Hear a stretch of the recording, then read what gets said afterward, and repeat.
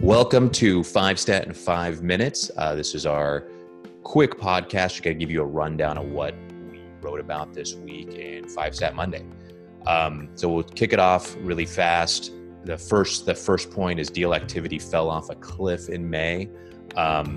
Sales were down 81% in May from the prior year. So everything you're experiencing, not seeing enough deals on market, a lot of groups on the sidelines, definitely started to show up in the data. We're starting to see things pick back up anecdotally, getting new deals signed up. People are finding them off market, but I will caveat that by saying it's mainly private buyers or buyers with discretionary funds. So not a lot of groups with JV equity partners quite yet.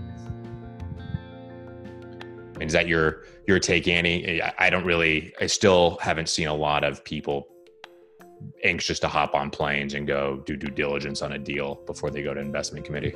Yeah, it definitely seems really divided just based off a lot of the folks that we're talking to. I'd say the majority of people are anxious to buy deals again, but they're not ready to get on a plane, especially with planes starting to be back to full capacity and the middle seats are no longer empty. So that's going to increase the concern for travel. And I mean, we frankly have a number of clients who have a no travel policy that's in place and will be in place for the foreseeable future.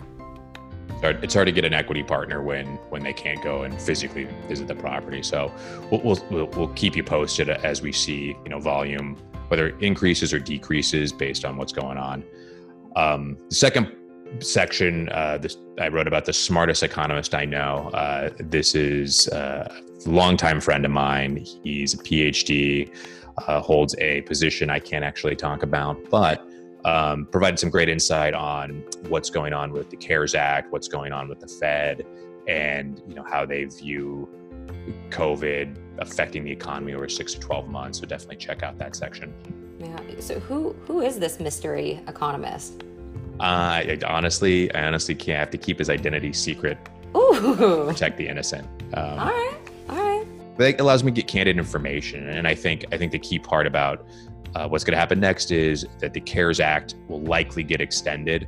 The Republicans, led by McConnell, thought that, or at least hoped that the reopening would go well, that the economy would spring back. You do see job numbers kind of tick up, but with the increased numbers of cases, hospitals filling up in a number of large states, they're likely going to have to extend some of these benefits in the near future, especially during an election year. And I think the Senate Republicans are going to be more motivated than the House Democrats in that regard. So we'll see what shakes out there. And another key component, which no one knows, is will the foreclosure moratorium, or the eviction moratorium, I should say, will that continue as well if this bill gets extended? So we'll keep you posted there. All right, in the next section, the chart of the week, just showing that after rents nationally had kind of declined in April and May, they'd started to tick back up, according to this analysis by RealPage. And they're not going up by a whole lot, by like 8 basis points, but it seems to have leveled out, and you're not seeing as much of a decline anymore. And so it varies market by market, but there's good data in there. I highly recommend checking out that graph in that section for more detail.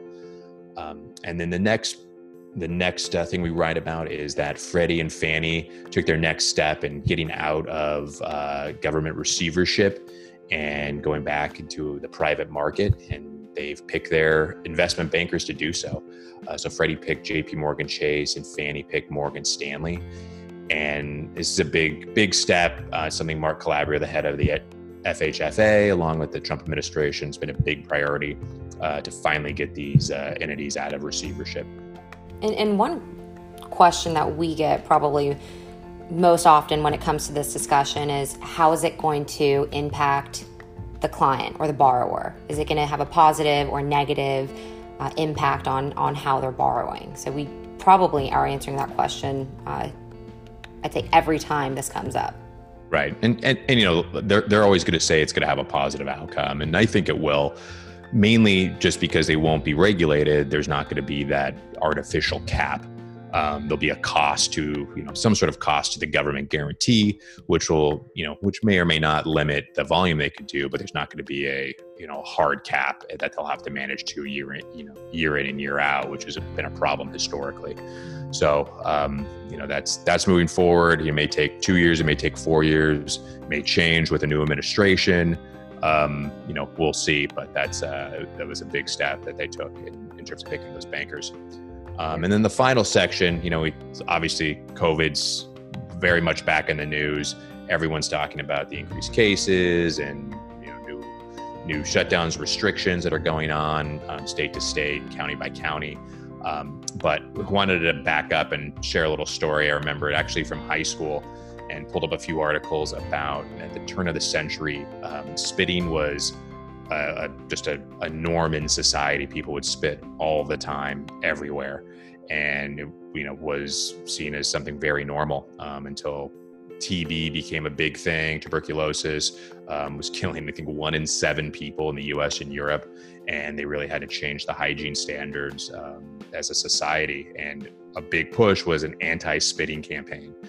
And I think it relates a lot to like how people view, wearing a mask nowadays. If you go to Japan, people will honestly, if they have a cold, they'll put on a mask because they don't want to give other people a cold. It's seen as a polite thing to do, much like covering your mouth when you sneeze, or not clipping your nails at the office and that sort of thing. So, and I know you appreciated this section, being a stickler for those things yourself. Yeah, I'm certainly not going to miss the individuals in the office who used to do their early morning clipping. So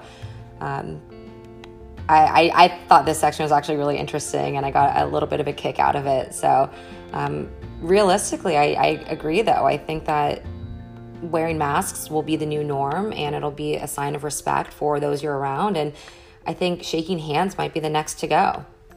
Right. I think shaking hands may be rare, at least in the near future, but things change over time. In fact, I recommend clicking the link in this section, reading the article. But there were actually protests over, the taking away the right to spit. And, they do protests where they'd go out, I guess they'd spit a lot. So old habits die hard. But I think, as there's more people on this planet, these certain norms do have to change and adapt and evolve. Absolutely. All right. Well, I appreciate it, everyone. Hopefully this helps, gives you another way to get this information. If you can't read the 1,000 words in the email, but as always, you can check us out on LinkedIn, Instagram, and sign up for our newsletter at 5StatMonday.com. Thanks a lot, and have a great holiday weekend. Have a great 4th of July. Thanks, guys. Stay safe.